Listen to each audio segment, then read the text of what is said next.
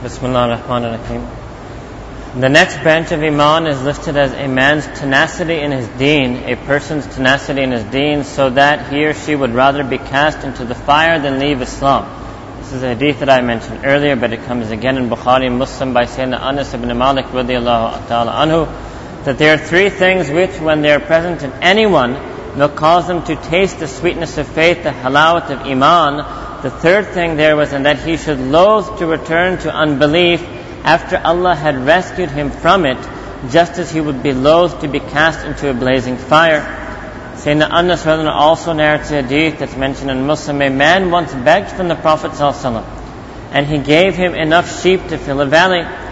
He returned to his people and said, "Enter Islam, for by Allah, Muhammad ﷺ gives with no fear of poverty."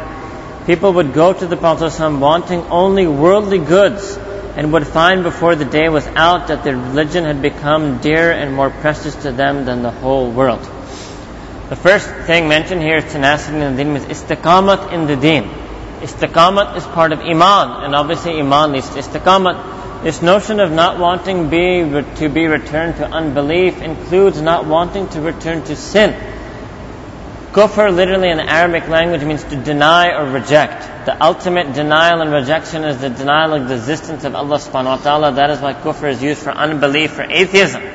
But another way for kufr is to understand this is a denial and rejection of a ni'mah, or of a commandment, right? Or of a teaching of the sunnah. So if a person was in that state of sin and Allah subhanahu wa ta'ala takes him out, then it's part of his iman that he should be as loath to enter back into that sin. He would rather prefer entering a physical fire than going back into that sin.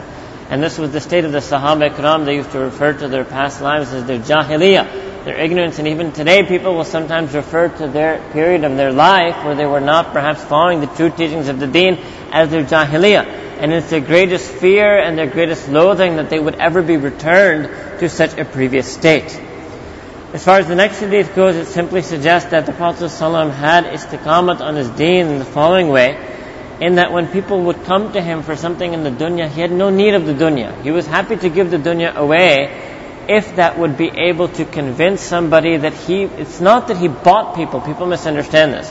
He did not bribe people to enter Islam, but rather when they saw that Rasulullah had no care for the dunya, they were amazed. Now what type of person is this? Up till now in our society, every leader, political, religious, economic, cultural, tribal, has always been attached to this world. And when we would go to them to ask of the world, perhaps they would give, perhaps they wouldn't give. Nobody was ever given this generously, as carelessly, as if he has no care at all for the dunya.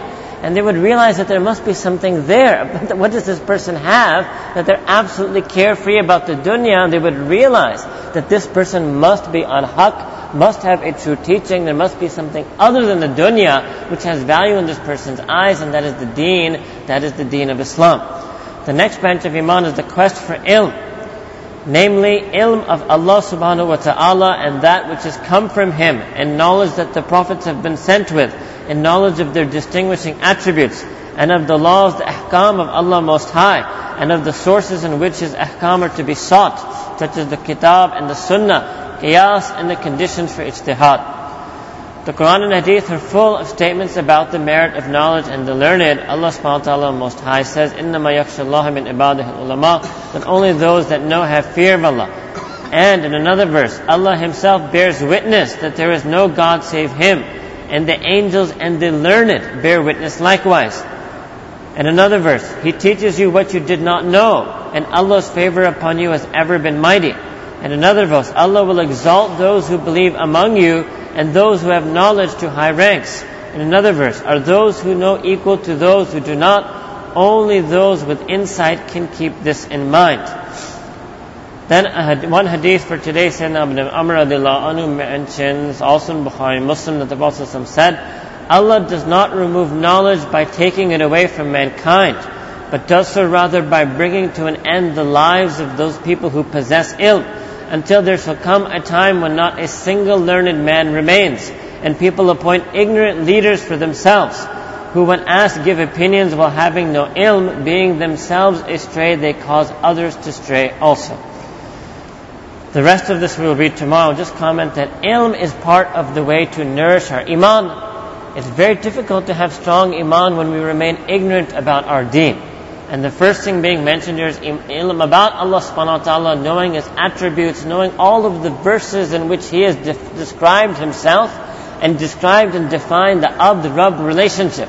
At the very least, this is the minimum ilm we need to know in order to strengthen our iman in Allah subhanahu wa ta'ala. But obviously Imam Bayhaqi includes that the ilm that the prophets have been sent with, the ahkam, qiyas, ijtihad. Now qiyas and ijtihad is not really going to be that necessary for a person's iman, right? This is something that is really maybe a specific juristic activity. Then many ayat, I will discuss some of the ayat tomorrow, the hadith for today, that Allah does not remove knowledge, and this is something you can see in this world, that the ilm is there, sitting in your Khalisa collection. You can go and you can do ziyarat of these multi-volume books in Arabic. It's not gone anywhere.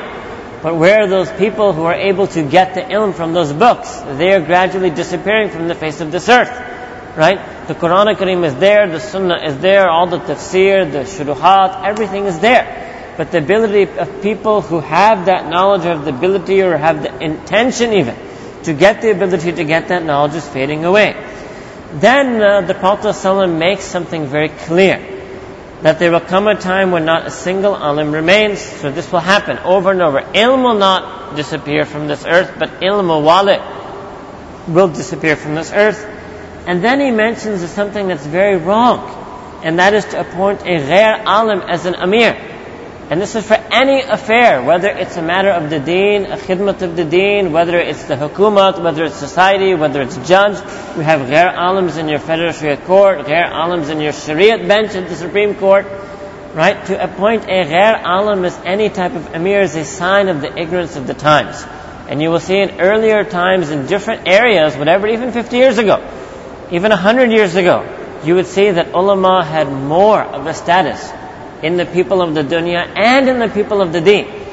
The people of the dunya in general, if they don't give deen status, they're not going to give the people who have the ilm of the deen status. So the first loss that is going to occur within the people of the deen.